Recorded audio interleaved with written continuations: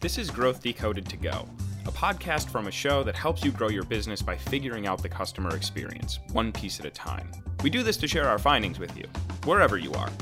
Because this podcast is only the audio portion of the show, there might be some references to visuals, but don't fret, because we've included links to the video version of the show in the podcast description. All right, let's get into it. Ahoy there, Internet, and welcome back to Growth Decoded, the highest-rated show in the history of Internet shows, hosted by a guy who talks to a plant. I'm your host, Ernie Santorelli, and this leafy green growth machine here to my left is Plantasia. Say a little something to the folks at home, Plantasia. Right you are, Plantasia. Now let's get into the episode. Monetization. What do you think of when I say that? Because I know where my head goes. YouTube. Now this word has evolved in our minds and in our world in the last few years. Businesses were always looking to monetize, sure, but now the word carries a bit of a different meaning. Creators and businesses everywhere are looking to monetize their content, their audience, their following. How can I take my audience that I've grown and cultivated and monetize? Now, today's guest shed some light on how he was able to do it. He's Leslie Samuel, and he went from high school biology teacher to YouTuber, creator, and business coach. If you're looking to build a business or a following, a coaching business or a YouTube channel, one thing that's on your mind, probably from the start, is how do I monetize? Because without monetizing, it's hard to stay in business.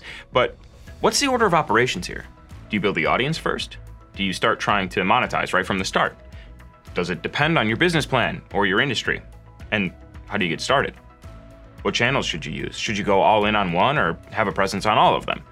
What's the best way to get people from consuming your free content to actually paying you for something? Now, lucky for me, and for us, I sat down with Leslie Samuel, who has turned his YouTube channel, Interactive Biology, into a viable and multi-pronged business. His channel has over 200,000 subscribers, and he's been able to realize his dream of becoming a biology teacher, teaching the things he wants to teach to the people who want to learn about them. I am now joined by Leslie Samuel. You might know him as the MC on the main stage at Social Media Marketing World 2022, or as the mastermind behind the YouTube channel, Interactive Biology. Leslie, welcome to Growth Decoded. Hey, thanks for having me. I'm excited to be here. Yes, great to sit down with you today. Before we really get into it, could you kind of just talk a little bit about, who you are and what you do? Yeah, so my name is Leslie Samuel, as he mentioned, and I've been creating content and putting it online and doing that kind of stuff since 2008. I got into it just because I was looking for a way to make some extra money, and I started to find out about ways that you could do that online. So I started teaching people what I was learning, and then eventually I decided, hey, I want to try something completely different. I'm going to start a biology YouTube channel because I had this dream of being a university professor. But I started my master's, I finished my master's, and then I realized that I hated research. And you kind of need that in order to do the PhD thing and all that good stuff. Yeah, you might need a little bit of research. So I said, forget this. I'm going to, get my degree, my master's, finish up with that. And then I'm going to start teaching at a high school. So that's what I did. I taught at a high school for a while. But I still wanted to teach the kind of content that I would be teaching at a university. So I decided, hey, I'm learning this stuff about online business and marketing and YouTube and all this stuff. Why not teach what I want to teach, but just do it online? Right. And that's exactly what I did. So I started that, grew that. It kind of went crazy in a good way. Yeah. And interestingly enough, because I had done what I did online, it landed me a job as a university professor, but without the PhD, without the research, but because I was creating content. And then eventually I left that job to just do this full time because this is what I'm passionate about. I'm passionate about creating content, putting it out there, helping people, and in doing that, building my business. So that's just a little bit of insight into who I am and how I got to where I am. I love it. You took you looked at the conventional research path and said, no, I'm going to do my own research and make my own content, and you still got there. Yeah. That's incredible. Yeah. Okay, so before we had started recording, we were talking a little bit about this event that you're putting on. Could you talk a little bit about that? Yeah, it's one that I've done in the past. It's on hold for now. I'm not doing any in the near future or anything of that sort. But it's on the topic of how do you monetize your message. Like I'm a biologist, and that's something that excites me. And what I did with that is I started creating content to put that message out there, to put the things that I care about out there. And in doing that, I started attracting an audience. And since doing that, I've started monetizing that. So now I have a business around something that I'm passionate about. That's what the event is about. It's called Monetize Your Message.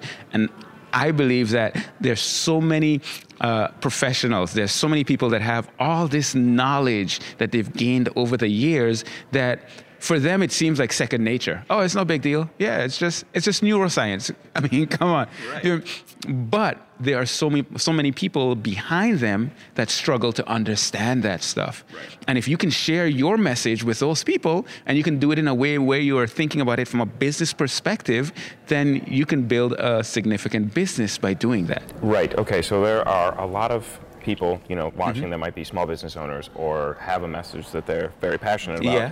And they're either they don't know how to get started, or they're a little afraid to get started. So like, what is your advice? How do you recommend they tackle that? Yeah, so I always recommend for people to think about who they're trying to attract first. Like, who is that target audience? What do they care about? What are they struggling with? For me, just as an example, just to put it in my context, I went to college, I studied physiology and those kinds of topics, and there were so many people in those classes that were just struggling to understand the professor, and they just wanted to pass their class. Right. They wanted to get through. So because I was clear on the fact that I could serve those people, I wanted to create content for them. So I want the person that's thinking, man, I want to do something like this, to think about who do you want to serve? And how do you want to serve them? What kind of content are you going to create for that type of person? Right. And now for me, when I'm thinking through this, I'm like, you know what? These students that are struggling to understand these concepts, they need to see it. Yeah. They need to see it, and they need to get it broken down in terms that could make sense to them. Right. And that's exactly what I decided to do. I knew who I wanted to target, so I decided the kind of content that I was going to create, video content, short snippets, so that they can see the things that I'm trying to get them to understand. Right. And I started creating that content. The beauty of the times that we live in right now is that it's not as complicated. Yeah. To start creating content. Right. Like, you can start making videos on your smartphone and posting it on YouTube. You can do it on TikTok. We're recording a podcast in a hallway at a convention center at a conference right now. Randomly. So, yeah. And what I'm not seeing right now is this complex, massive studio setup or anything of that sort. We have a few cameras, we have a phone, and that's pretty much it. We're creating content. Right. This is not a lot of work right now. Right. In comparison to what it used to be. Right. So we're at an interesting time where it's easier than ever to get started. And going back to your question, what would I encourage them to do? Get started. Yeah. Well, you said a thing that you had, who do you want to serve? Who is your audience? And in this show, we focus a lot on the customer experience, right? Like, what are the things that go into the customer experience? How do you create the best possible customer experience? And one thing that has really emerged is that before you do anything, you have to know your customer. You have to know your audience. Who are they? What are their problems? What questions do they ask? What words do they use to ask those questions? Yep. And it sounds like if you're going to, make content that really resonates with the group of people that you want to serve, you have to have answers to all those questions. Absolutely. Yeah. Absolutely. And a key part of that for me is you create the content because that's what's going to attract the people. Yep. But then you also have a way to get those people to kind of like go on this journey with you. Right? So one of the main things that I tell people when I'm trying to get them started in this kind of stuff is you want to be growing an email list. Like, yes. This is the line that I say every single time. As an online business owner, your email list is your most valuable asset. Absolutely. Yes, you're on Facebook, you're on TikTok, you're on Instagram, but you don't own any of those. Mark Zuckerberg is doing pretty well for himself.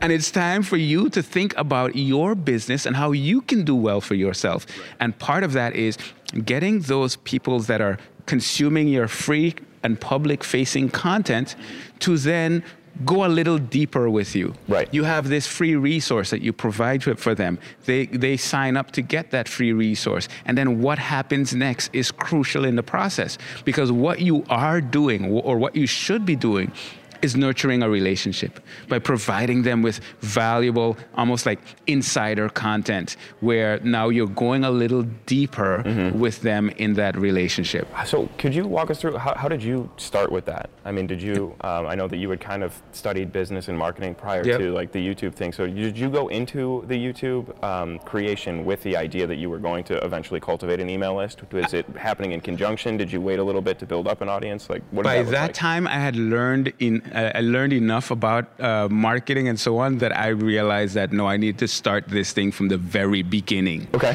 So what I did is, at the end of my videos, I would always say, hey, if you want more resources like this to help make biology fun, which was my tagline and it still is, head on over to this URL and then you're going to get access to a free study guide. So I basically, I had my public-facing content. I created a study guide that was based on my public-facing content, and they can go over and sign up in order to get access to that. And once they sign up, they would get little tips and tricks from me. They would get a really cool experiment that I recorded in a classroom with a chemistry professor. I don't remember what it was about because it was a while back. Yeah. But it was something really cool, and it involved gummy bears. Whatever it was, anyhow. But it was as an exciting experiment, and something happened to the gummy bears. I wish I could remember. This was like back in 2010. So I just started sending them content that was relevant to them. Right. And I think it's very important to start that from the very beginning. Yeah. Because yes, people are seeing you on YouTube, they're seeing you on Instagram and all that stuff, but you want to be able to communicate directly with them without all those gatekeepers and algorithms saying, yeah, you know what, we're going to charge you for access to them. Right. Yeah.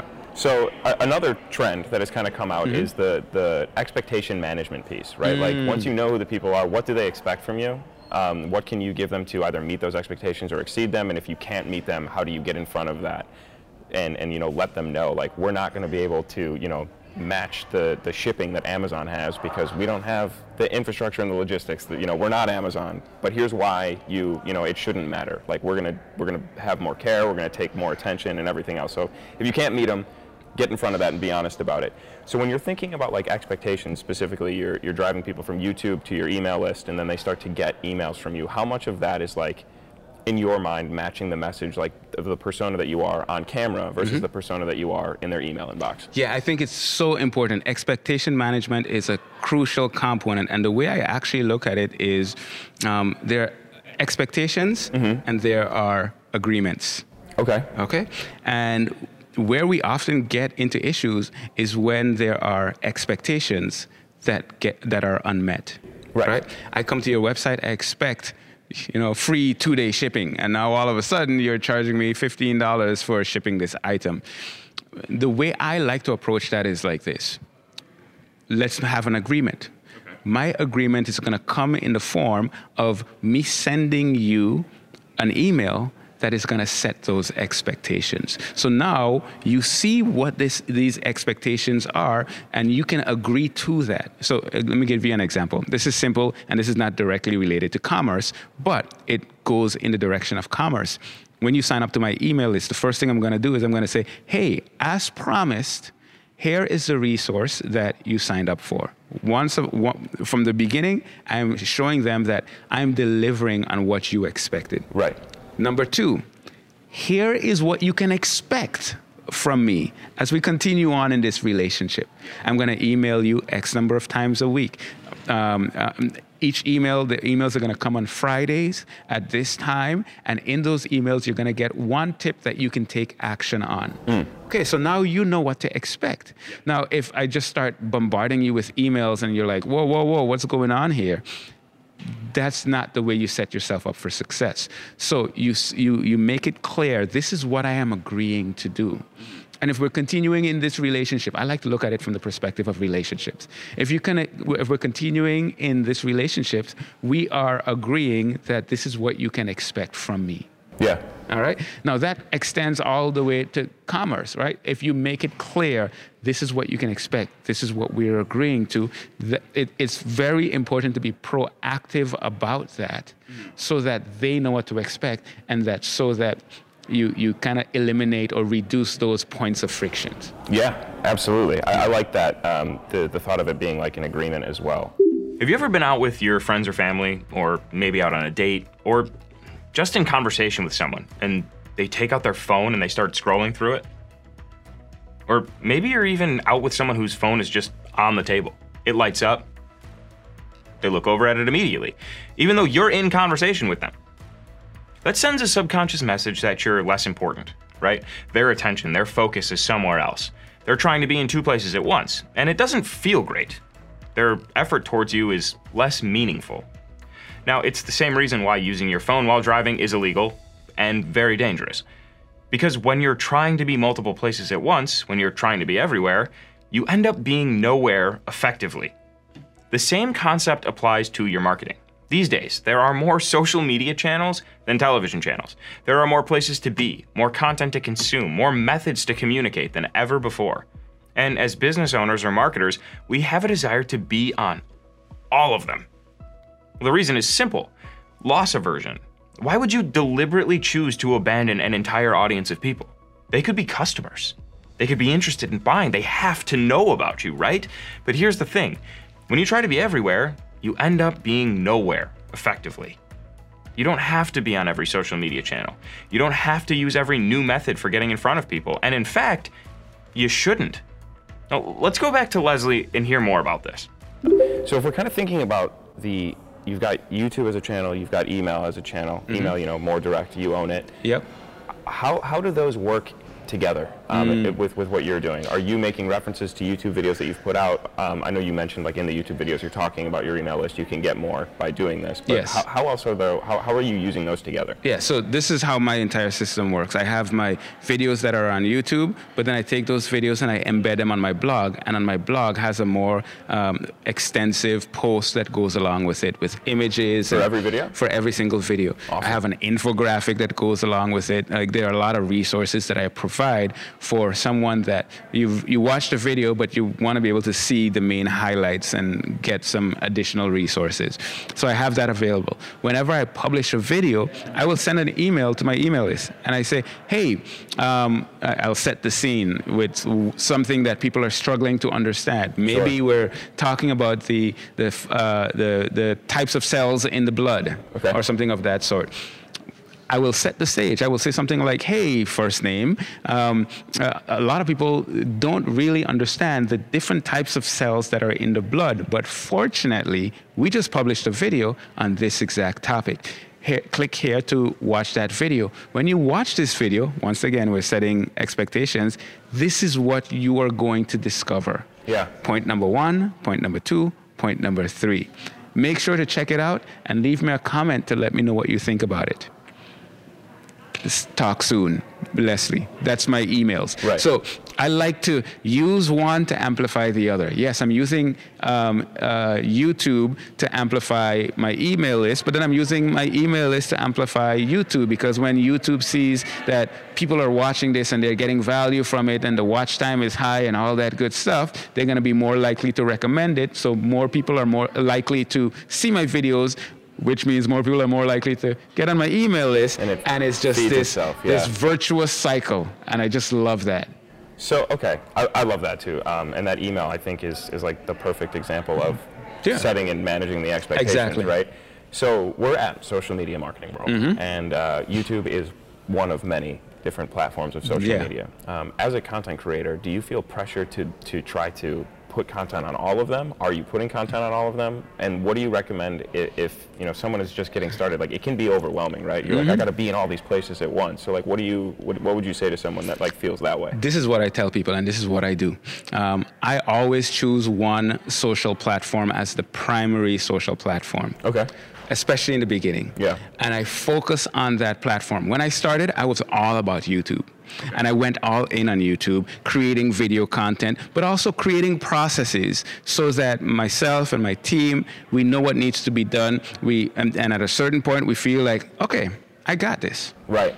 Now, we have a little more bandwidth that we can use to expand to the next social platform. Mm-hmm. And I actually will tell people, maybe choose one major platform and a secondary platform. The major one is the one that you're going to focus the majority of your time. The second one, not as extensive, but you're going to use that to kind of do what we just said, one, promote the next, and so on to help to grow what you're doing.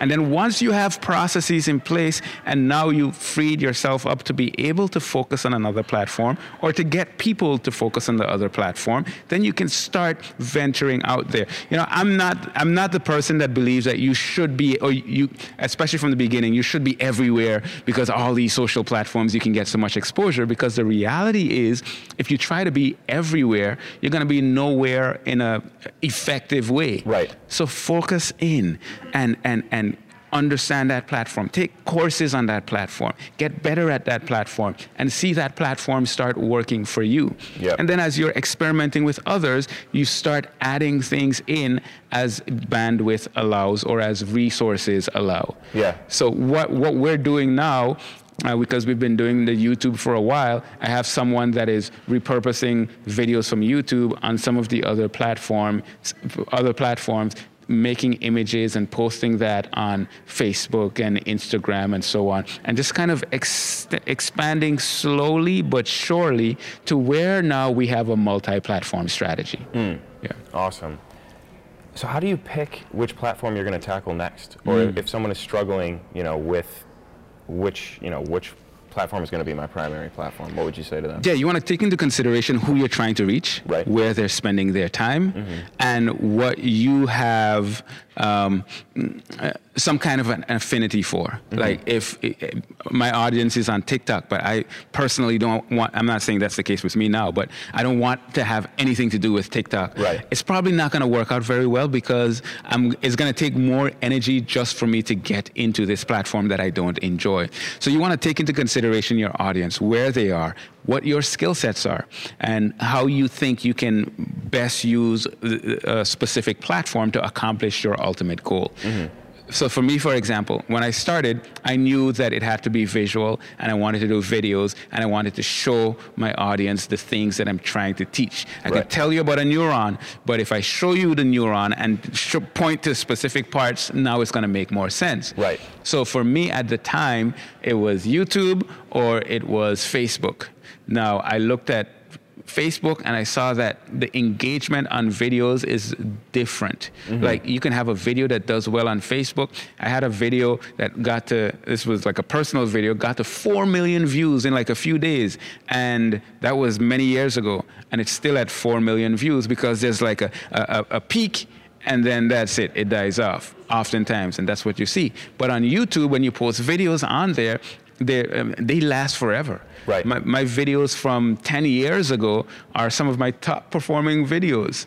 So it has a longer shelf life, a significantly longer shelf life. So because I knew I wanted to go in on video, I knew that my skill set allowed for me to do video, and my target audience, that they consume video, they go to YouTube and they search for all these topics that they're struggling with, that was the perfect platform for me. Gotcha. Now, maybe you're in an industry that is very visuals, and posting really nice images will help you to stand out or help you to accomplish what you want to do. It's that kind of a visual experience. Well, maybe you're going to be focusing more on Instagram.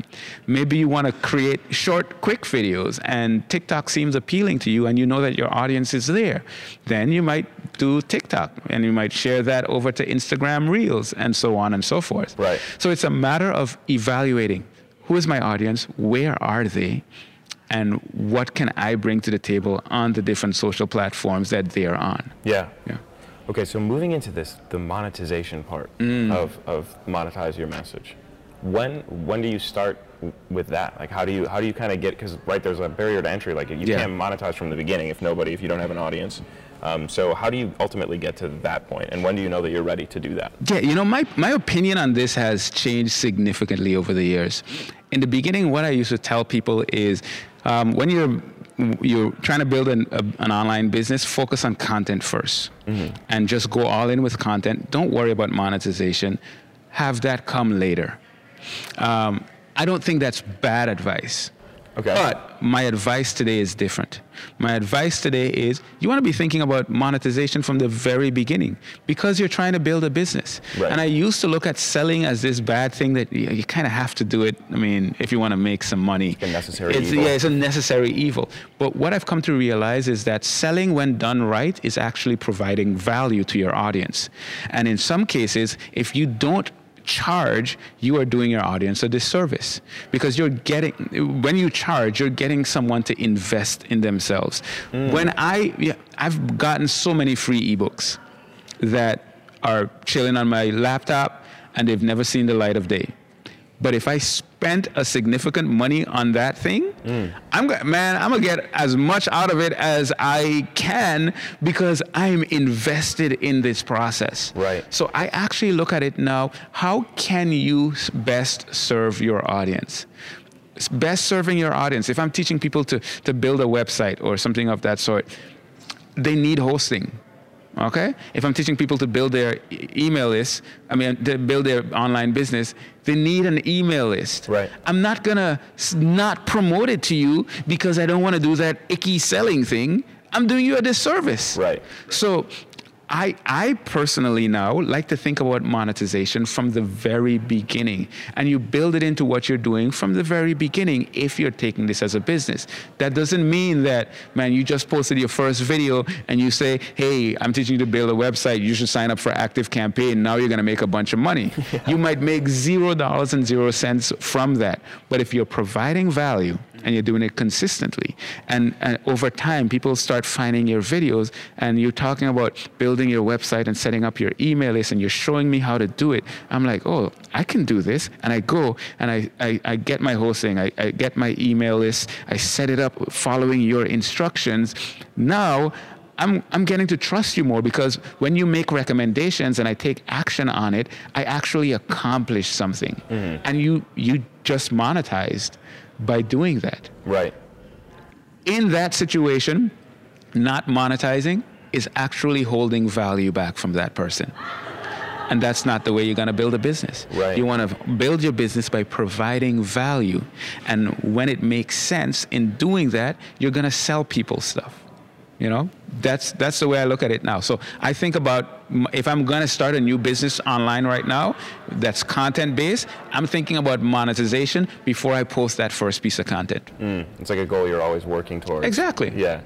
I really like that idea of the fact that it could be holding value back or even just like devaluing what you're doing. And that point about the ebooks is such a good point because if it's free, then it's just like, it's kind of passive. It's of course I'm going to grab it. Yeah, let me grab it up. Right? If there's stickers on a table here, you're just walking by like, oh, cool. But if it's like you actually sit there and you invest time and you talk to that person, that sticker's going to mean more. I mean, that's one way of investing, but if it costs money to buy something, like that's also another.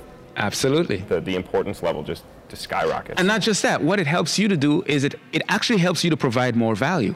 If you can do this in a way where you're making enough money, then you can start building a team. You can start investing in equipment. You can start doing the kinds of things that is going to serve your audience much better. So it's like, it's your responsibility to do well when you are trying to build a business for the people that are working with you or working for you, for the people that will be working for you. The better you're able to do, the better you're able to serve the people that you're trying to serve. I love it. In your opinion, what is like the number one thing that you're doing that leads to like a positive customer experience? Or what is one thing that you've maybe realized that you were like, it was an aha moment where you're like, oh, I changed this or tweaked this or wasn't doing this, and now my audience seems to be, way more engaged or having a better experience with me? Yeah, so I'll give one example of that. I used to do coaching. Okay. No, I still do coaching, but the way that I used to do coaching was very impersonal. You go here, you fill out a form, and when you fill out this form, I get some certain information. Depending on the information, you'll get an automatic response back and all of that good stuff.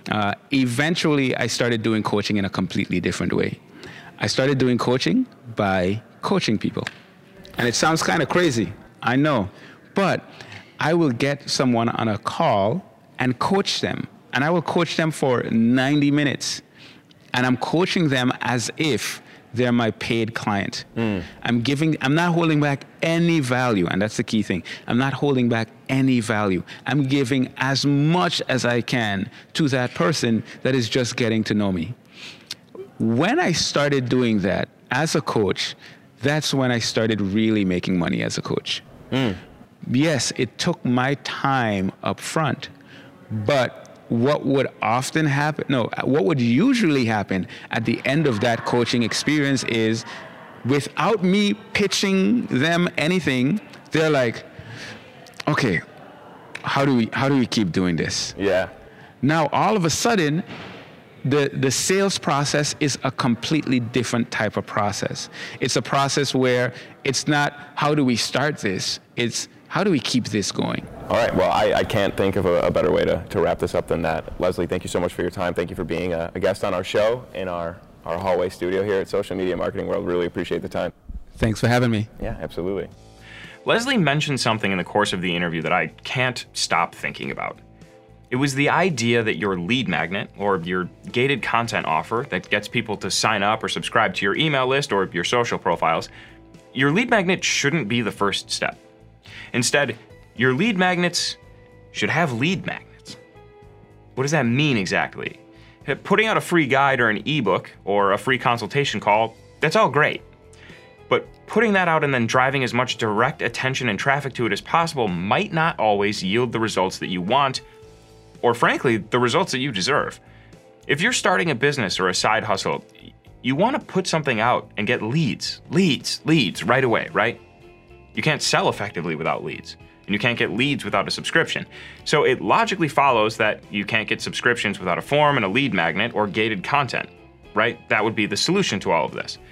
Now, a few episodes ago, Justin Welsh sat down with us and talked through the idea of building the audience before you need it. He talked about making noise online for 9 months before launching his business. He put a ton of content and ideas out there. He had conversations with potential customers, and then he listened back to the signals for what was resonating with people, what they wanted more of, and what they wanted more of from him.